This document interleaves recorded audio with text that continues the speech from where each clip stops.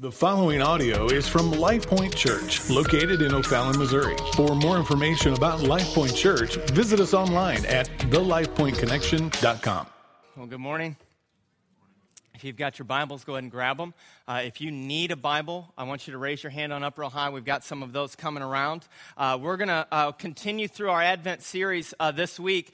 We've been going through the book of John, or actually chapter 1 of John. But today, before we get to John, I want to start in Luke chapter 4. And so if you have those Bibles, go ahead and open them up to Luke 4. If you have one of our Bibles, the page number is up here for you. We need to see this. We need to get a glimpse of this before we get into the sermon on joy today. And I pray that God will help us learn and know, and that His Word will fall upon our hearts so that we can see Him mightily. Luke chapter 4, let's go ahead and pick it up in 16. You there? All right. It says, "And he came to Nazareth, where he had been brought up. And it was his custom, and he went to the synagogue on the Sabbath day, and he stood up to read. And the scroll of the prophet Isaiah was given to him. He unrolled the scroll and found the place where it was written, 'The Spirit of the Lord is upon me, because he has anointed me to proclaim the good news to the poor. He has sent me to proclaim liberty to the captives, and recovering of sight to the blind, to set at liberty those who are oppressed, and to proclaim the year of the Lord's favor.' And he rolled up the scroll, and he gave it back to the attendant and sat down. And the eyes of all the synagogue were fixed on him. And he began to say to them, 'Today the scripture has been fulfilled in your hearing.'" Now listen to this. "And all spoke well of him, and marveled at the gracious words that were coming from his mouth. And they said, 'Is not this Joseph's son?'" Now let me stop right there. Now let me tell you what's happening. Okay, Jesus, as it was his custom, he would go in. All right, a attendant would come and hand him the scroll. He took the scroll. He stood up and he read the scroll out of Isaiah. He rolled the scroll back up, handed it to the attendant, and sat down, and he began to teach. In these days, when you sit down, that is a sign that someone's going to teach you something. And so we see this, Jesus sitting down, he begins to teach, and it says that today the scriptures are fulfilled in your hearing. Which means, he says, today, this is about me. This is being fulfilled. This points to me. All right, and then it says that all were filled with marveling wonders. It says that they were all coming, and they all spoke well of him. They all gazed upon him. They all looked upon him, and they were marveling. So much so that they couldn't believe what Jesus was saying. Hey, this is amazing. Jesus teaching us in this way. What he's saying is amazing. They're all marveling. They're all speaking highly and well of him. Isn't that the same Jesus that would ride his bike up and down the dusty trails as a kid? That's why this is so amazing. Isn't that the same Jesus that would sing in the third grade choir with our daughter? Wasn't that the Jesus that played shortstop on the Little League team? This is amazing. Listen to him teach. He teaches with such authority and such power. This is marvelous. This is unheard of. And so he begins to teach and says, "Today the scripture has been fulfilled in your hearing." And all spoke well of him and marveled at the gracious words that were coming out of his mouth. He said, "Is this not Joseph's son?" And he said to them, look at how he replies. And he said to them, "Doubtless you will quote to me this proverb, 'Physician, heal yourself. What we have heard you did at Capernaum, do here in your hometown as well.' And he said, 'Truly I say to you, no prophet is acceptable in his own town.'" This is what they're saying. They're saying, this guy is amazing. We all speak well of him. We're marveling at him. Now, Jesus, what we want you to do is we want you to do a miracle. So he says, I know what you're thinking. I know what you're going to ask me. You're going to ask me to do a miracle, all right, so that we would believe. Do something amazing. Do some type of sign. Do some sort of miracle for us so that we would believe. Look at how he responds. But in truth, I tell you, there were many widows in Israel in the days of Elijah, when the heavens were shut up for 3 years and 6 months, and a great famine came over all the land. And Elijah was sent to none of them, but only Zarephath in the land of Sidon, to a woman who was a widow. Okay, he stops right there and he says, listen, you want me to do a miracle, but I tell you this in truth. Do you remember when there was a famine for 3 years and 6 months? And Elijah wasn't sent to everyone, but rather to one of them. And so there's many people who are hungry, but God only fed one of them. He goes on. And there were many lepers in Israel in the time of the prophet Elisha. And none of them was cleansed, but only Naaman the Syrian. So he says, there was many that were hungry, but God only fed one. There were many who were sick, but God only healed one of them. Look at verse 28. This is how they respond. When they heard these things, all in the synagogue were filled with what? Wrath. Okay, so in just a few verses here, all right, they're all marveling at what he's saying. They're all speaking well of him. They're all looking at him saying, man, this guy is awesome. And then all of a sudden, just a few verses later, they're filled with wrath. They rose up and drove him out of the town, and brought him to the brow of the hill on which their town was built, so they could throw him down the cliff. But, passing through their midst, he went away. I don't know how that happened, but I could just picture it.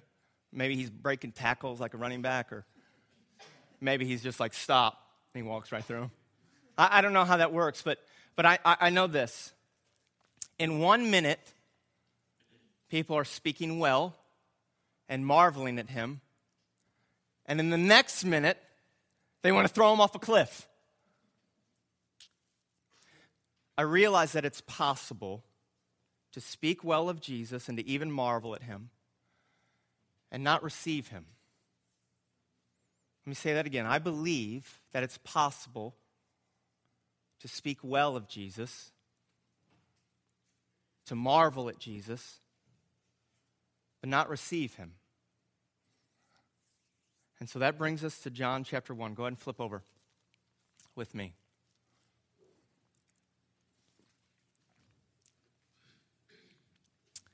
John chapter 1, verse 1, it says, in the beginning was the Word, and the Word was with God, and the Word was God. He was in the beginning with God. And all things were made through him. Without him was not anything made that was made. And in him was life. And the life was the light of men. The light shines in the darkness, and the darkness has not overcome it. And so right here we see Jesus. He created everything. Everything is from him. Everything is through him. Everything is for him. And he created everything. He was in the beginning with God. And in the beginning he was God. So he is not a part of creation. He is the He's the creator. He's the one who creates everything. And in him was life. And his life was the light of men, and light shines in the darkness. And so he creates everything so that we would know him and see him and have light and life. Verse 6 says, there was a man sent from God whose name was John. He came as a witness to bear witness about the light, that all might believe through him. I need you to hear that.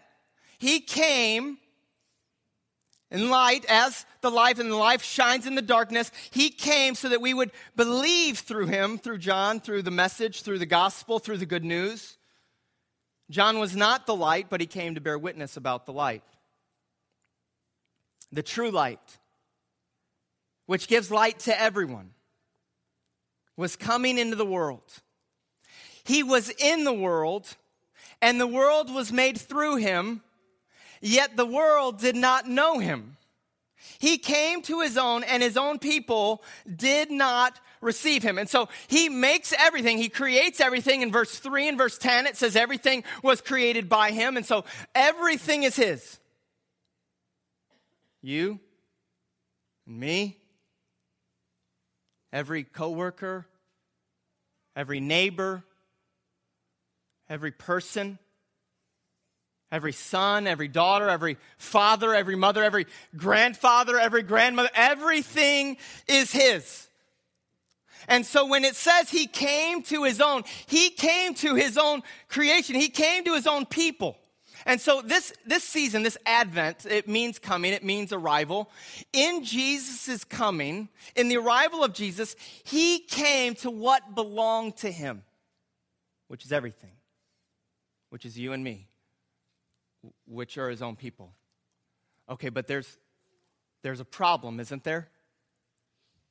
The text says that there's a problem. Even though he came to his own, there's a problem. Look at what it says. It says he came to his own, and his own people did not receive him. His own people, his own creation, his own possession. They didn't receive him. I need you to hear that. You see, they didn't receive him in schools. They didn't receive him in governments. They didn't receive him in department stores or malls.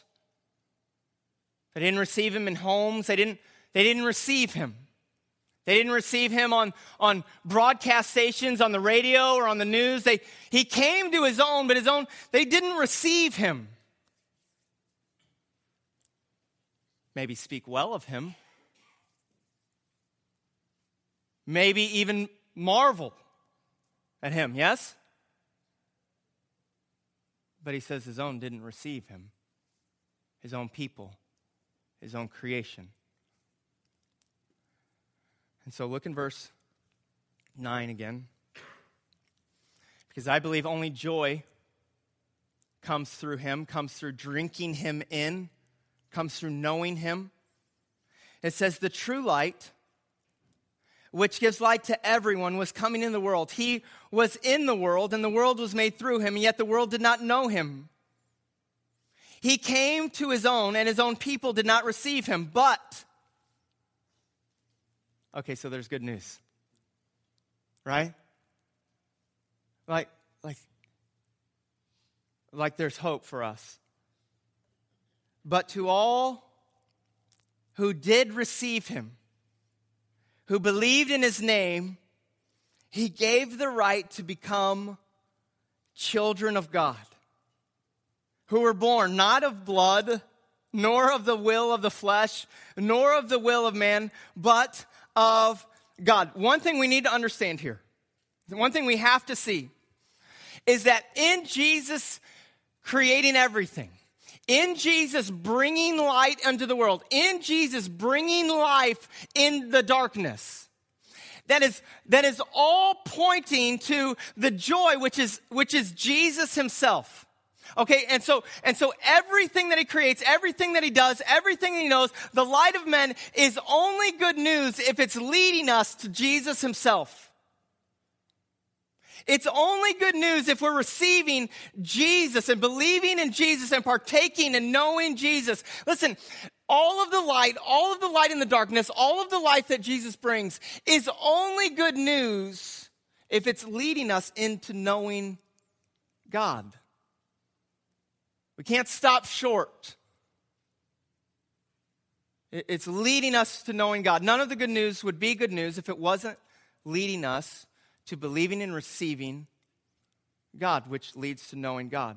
Let me ask you a question. When you think of the fullness of joy, we're talking about joy, and so let me ask you a question. When you're thinking of the fullness of joy,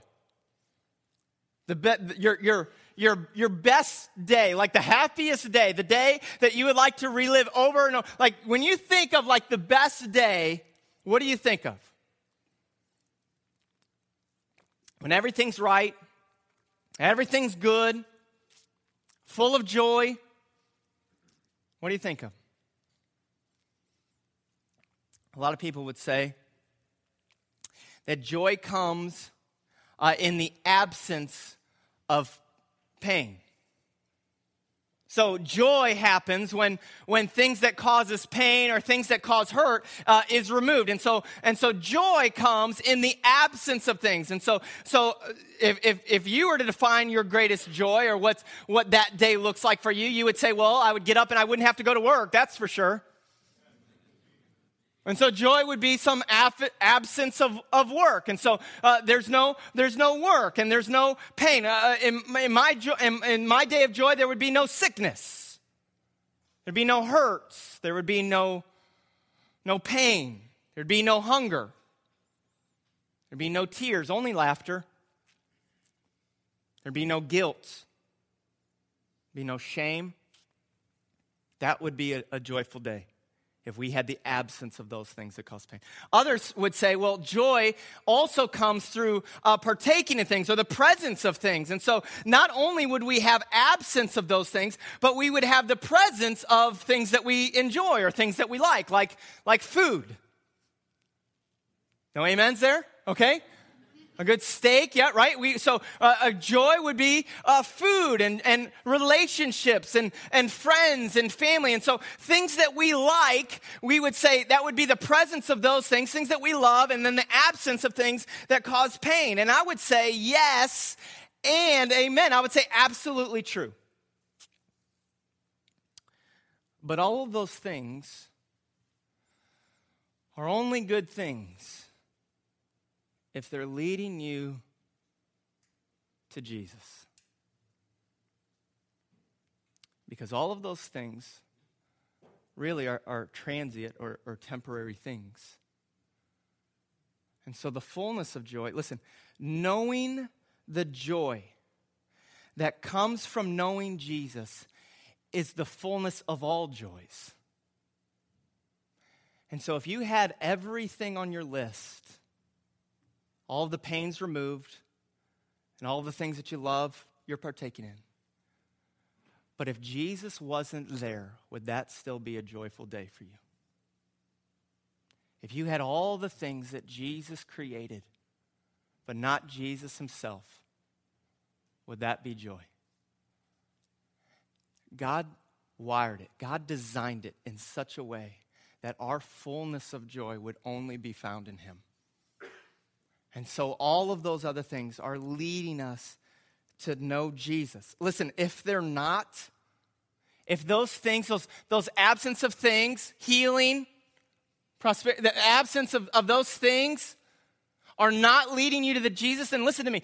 Jesus becomes the Santa in the sky. And so we just go to Jesus like we go to Santa's lap and sit on his lap and tell him what we want.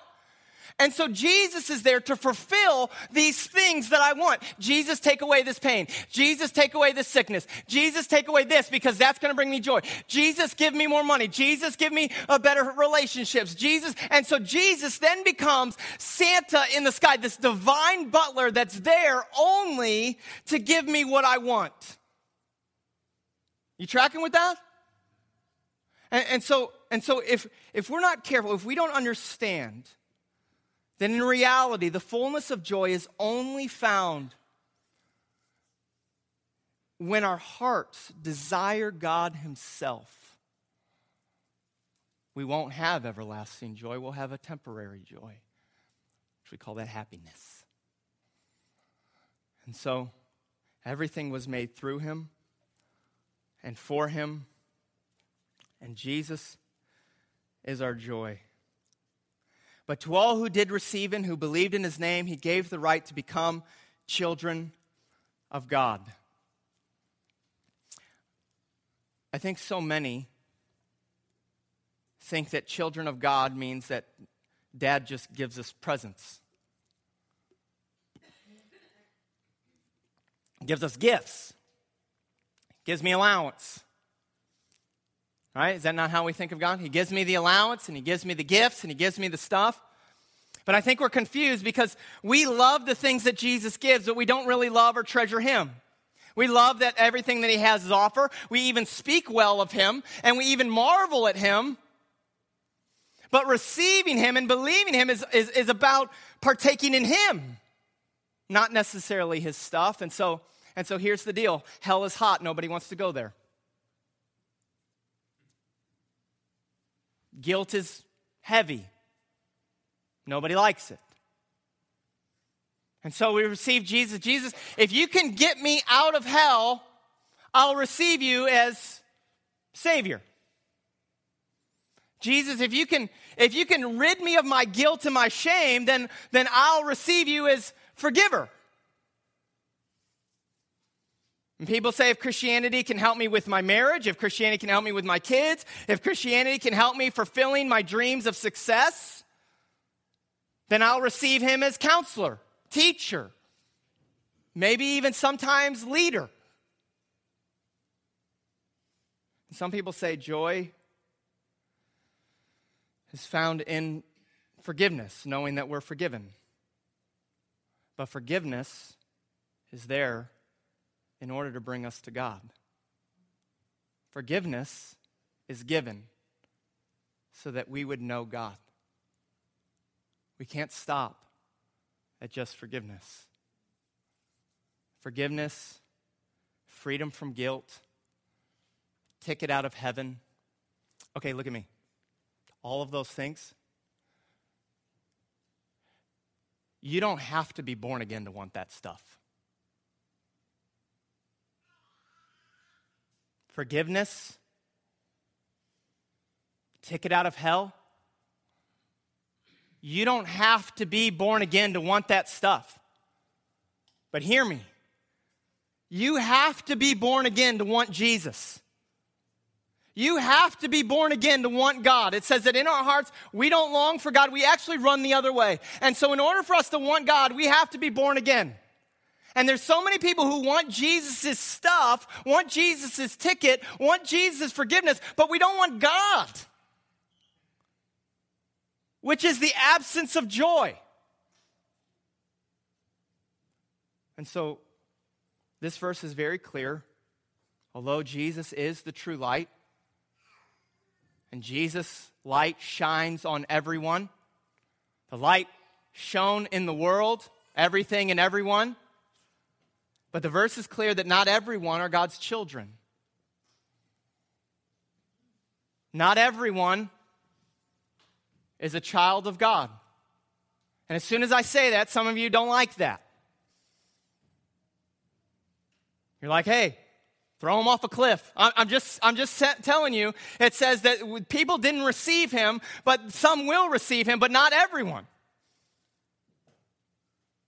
And so not everyone is a child of God. If Jesus was here, and he stood up here and looked out on the crowd, went on record, the radio, the broadcast, went into the schools, into the malls, into the stores, and said, I created everything and everyone.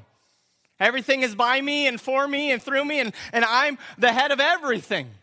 People would look at him and say, wow, that guy's amazing. They would marvel at him, even speak well at him. But then he would go on and say, well, not all of you are children of God. Not all of you will feast at my table. Not all of you will partake in me. And so many would respond, I don't like that. Grab him. Let's throw him off a cliff. When I read this text, it reminds me that not everyone is a child of God. Some will marvel. Some will speak well. But it doesn't make you a child of God. And so the question for us today is, are you a child of God? The question you need to ask yourself in your hearts today is, are you a child of God? Well, the Bible's going to tell us there's two conditions. All right, let's look at them. He came to his own, this is verse 11, and his own people did not receive him, but to all who did receive him, who believed in his name, he gave the right to become children of God. So point number one is to all who did receive him. There must be a receiving of him. He came to his own, his people did not receive him, but to those who did receive him. And so what does it mean to receive Jesus into your life? It means this. It means to receive all of Jesus for who he is and what he is. It means receiving him as Savior, as Lord, as King, as God. We receive him into our lives in such a way that he leads us and he guides us and we want him and we desire him and we meet with him and we talk. It's receiving all of Jesus. So many people, we say that, okay, I received Jesus, but listen, it doesn't mean that we have this kind of peaceful coexistence with him, right? Like Jesus, you can be king up to a certain point. It's how we live, most of us. You can be king up to a certain point because I don't know if you've noticed, but I live in America. And America is a democracy, and I get to vote. All right, and so you could be king, and you could sit on your throne, but in the end, I get the final say, I get the final vote, and I get the final how you should run this world, run this life. And so we say, okay, Jesus, you can come in, but you can only rule, you can only lead, you can only be king up to a certain point. Don't tell me how to live my life. Don't tell me about my sin, because that hurts my ego. Tell me I'm good. And I don't know if you've noticed, but I'm trying to build my kingdom here. I'm kind of a big deal. Maybe you haven't heard. I know you're sometimes far away, and so, trying to do my thing. So tell me I'm good. Don't tell me that I'm bad or that I need to change because I'm on my own path here. There's a book called Reason for God. It was written by Tim Keller, who's a pastor in New York, Manhattan. He wrote many books, but this is one of them. He uses an illustration in this book that I really love. He says that God created the fish. Yes, okay, he did create the fish. But he created the fish in such a way that he says the fish, the thing that's going to bring the fish the greatest joy, the greatest pleasure, the best thing for the fish is for the fish to live in water. All right, and so he takes the fish and he puts him in water. And he says to the fish, listen, if you get out of this water with your fins and your scales and your little gills, all right, it's going to go bad for you. All right, and so he takes the fish and he puts it in the water and says, the thing that's going to bring you the most joy is for you to live in the water. Don't get out of the water. I think when we receive just parts of Jesus, when we don't fully receive him, it's almost like I'll receive you, but I don't want to get wet. I'll do this thing. I'll say what I need to say with my mouth. I'll attend the church that you want. I'll do those things. I'll do those religious things. But listen, I don't want to get wet, and I'm not planning on getting wet. And so we receive him up to a certain point. We try to live outside of him. And here's the crazy thing. Is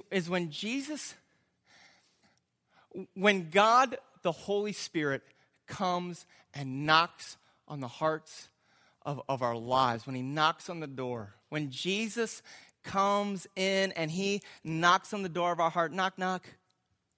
Who's there? Jesus. Jesus who? Jesus Christ, open the door. That's a joke.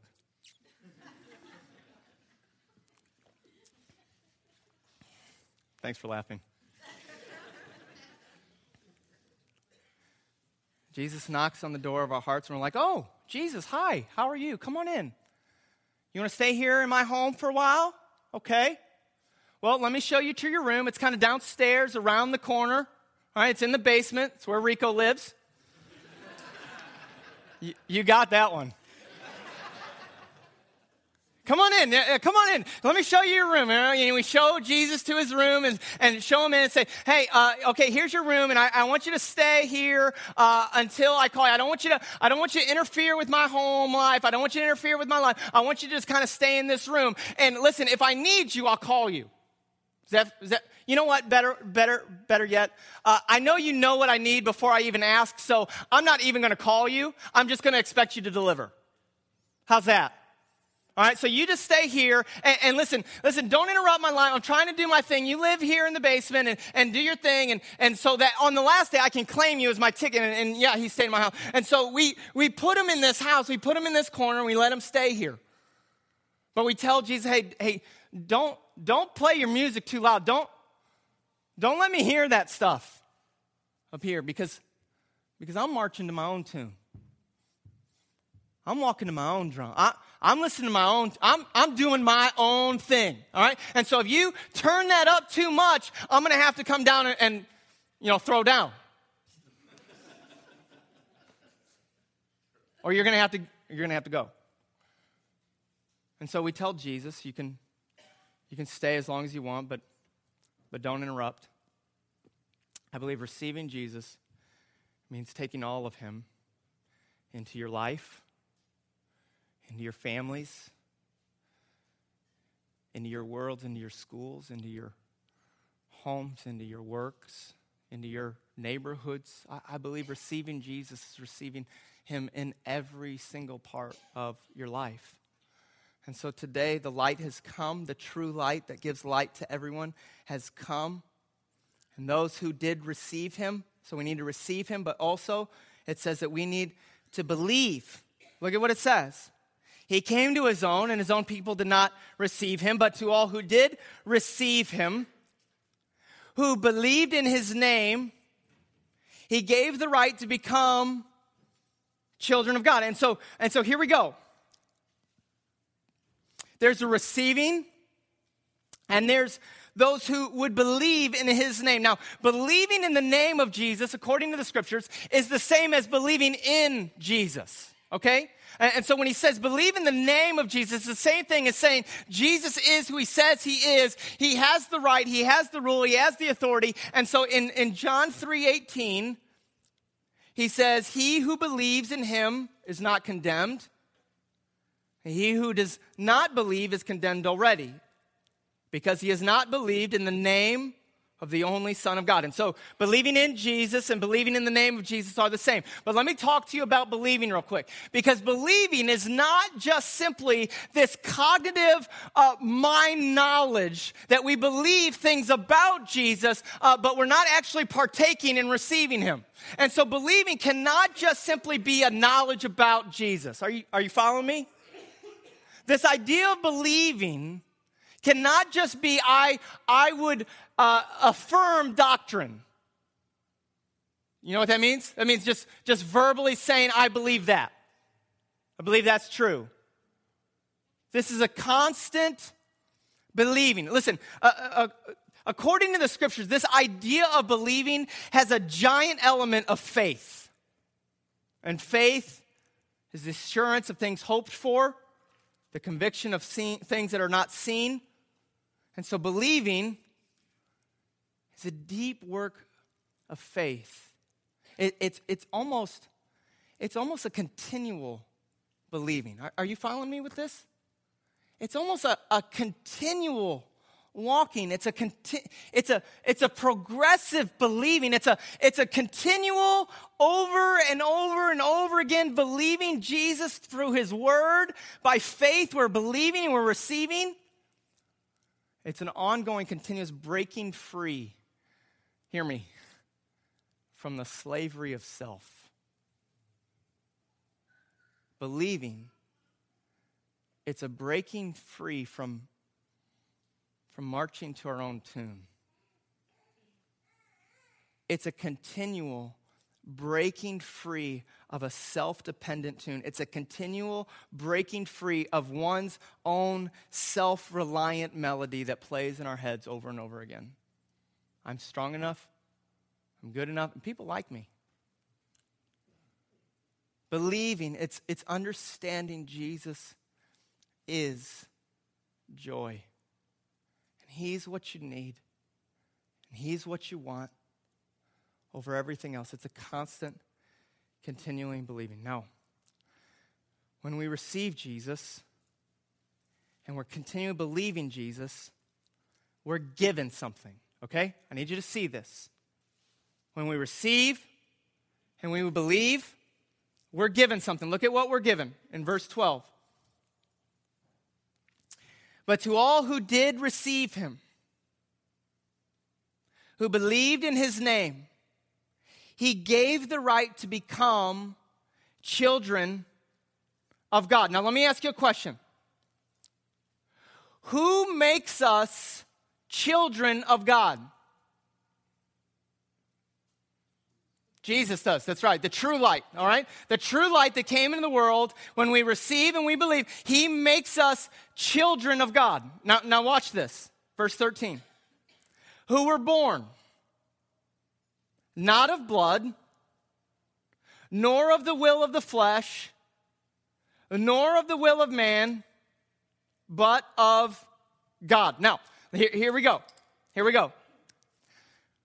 We're not born of blood, which means we cannot inherit this new birth, okay? We're not born of blood, and we're not born of flesh, which means we do not desire or want this new birth in any way. And we're not born of the will of man, which means we can't earn it. Okay, we can't somehow buckle down, pull up our bootstraps, and somehow earn this new birth. But rather, this new birth that comes from who? God. Okay, so the true light makes us children of God, and namely God the Father makes us born of God. And so we're born by God the Father, and we become children of God by Jesus. And so let me ask you a question. If we're born of God, are we not God's children? I want you to think about that. If God the Father, there's nothing we can do to earn it. We're not born of the flesh or of man or desire that. But God makes us born again. Are we not then children of God? If we're born of God the Father, then why do we need authority or a right from Jesus to become children of God? Let me put it to you this way. If we're born of God, why then do we need to even believe or receive? If there's nothing we can do to earn this deal, if God makes us born of God, then why would we need to believe or receive? Ephesians 2. It says, you were dead in your trespasses and sins. You were dead in your sins in which you once walked, following the prince, the power of the air, the spirit that is now at work in the sons of disobedience, among whom we all once lived, carrying out the passions and the desires of the mind and the flesh, and we're by nature children, objects of God's wrath. Romans 3 would say that no one is righteous, not even one. There's not one who even seeks God. It says we've all sinned. We've all fallen short of the glory of God. And so here we are, lifeless and dead, sinful, corrupt, and guilty. Okay, dead and guilty. You follow me? We are both, by our birth, dead and guilty. And so we cannot inherit life as children of God if we are both dead and guilty. And so we need two things. We need a new birth. We need our guilt, our sin removed. We are born of God as a free act of sovereign grace towards us. Nothing we do to earn it. There's a sovereign grace when the Holy Spirit comes, and we say this all the time, but God opens up our hearts so that we could see him. And so there's this veil that sits over our faces so that we don't believe or receive, but God, through his power, through his Holy Spirit, opens up our heart so that we would see him. And in that moment, he makes us born again. He makes us born of God. Now let me ask you, when you're born of God, what does that make you? A newborn sinner. Right? Like a newborn baby, you still poop and pee and spit up all over the place. I mean, as a newborn, we make messes. Amen? Okay, I was hoping we're not perfect in here. And so we're born of God, yes, but we're newborn sinners. We still make a mess. And so the new spiritual life is real, but so is sin. A whole history of sin. A whole life of sin. And so in our sinfulness, we would have no right to take our place at the seat with God. In our sinfulness, we would have no right, no authority, no empowerment, except for one thing. Except for one thing. God not only provided the new birth, but God provided the Savior in which we could be blameless and holy as sinful men and women. And so we get to know the true light. Guys, we get to experience God. We get to experience Jesus. We get to experience God. It's what forgiveness leads us to. It's what eternal life leads us to. It's not just simply a ticket out of hell. It's actually we get to know God. Because we've been born of God and because we've received Jesus' righteousness as children of God, we get to partake in the inheritance that is ours as wicked, sinful people. That's why we need to believe and receive.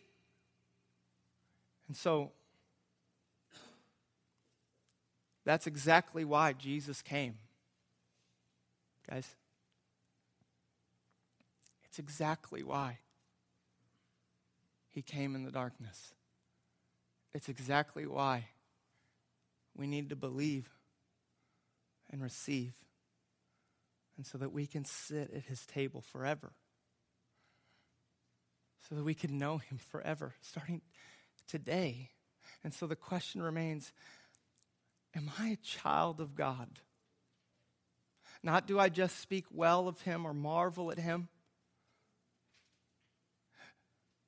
but have I had my heart open to believe, to see God, and that I would believe and receive in Jesus Christ as my Savior so that I can have forgiveness and a new life, so that I can know him.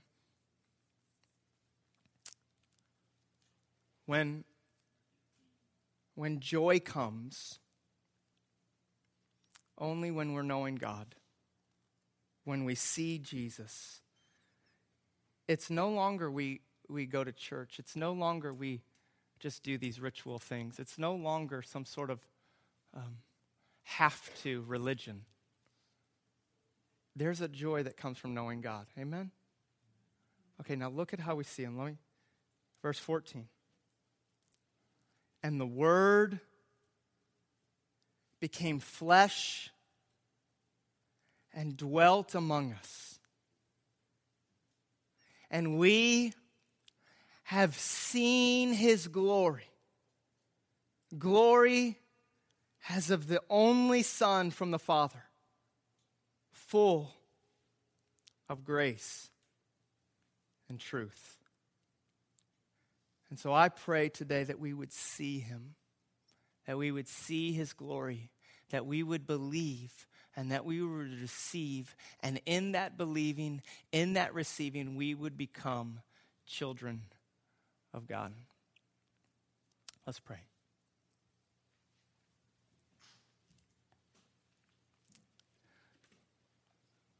Jesus, I pray that your Holy Spirit would begin to convict us now. It says that you came and that we have seen a great light.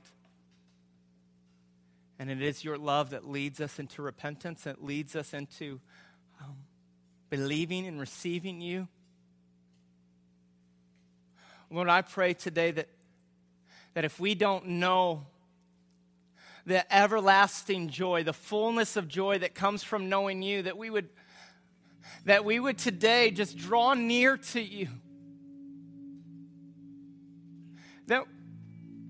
That we would step toward forgiveness, that we would step toward eternal life, that we would step toward having our guilt and our shame removed because we are guilty and we are dead. That we would step toward being born again, that we would step toward being children of you. But I pray that today in this house,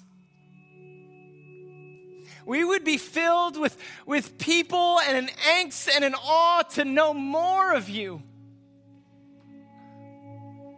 To enjoy you, to receive you, because that's the greatest way to live, is to walk with you and to know you. And so Jesus, today, God, I pray, Lord, I pray in your name that if there's anyone here that doesn't know you, that hasn't experienced you, that hasn't experienced an everlasting joy that comes from you, that today we would just confess that we need you.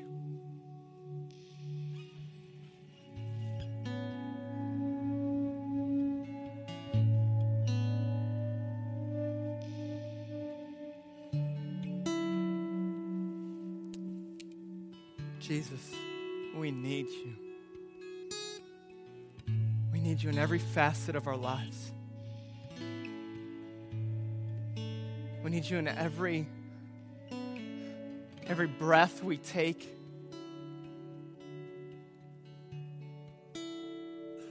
We need you to remove this song of self out of my mind, out of my heart, so that I would not grow my king, but I would ask you to overtake my life.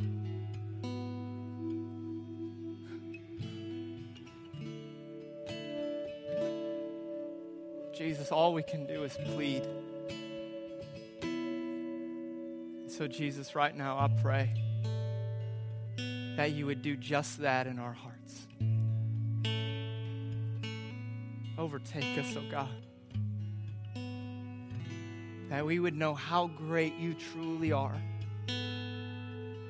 And the joy, the unspeakable, the overwhelming joy, the everlasting joy that comes from being a child of God. Jesus, I pray that right now.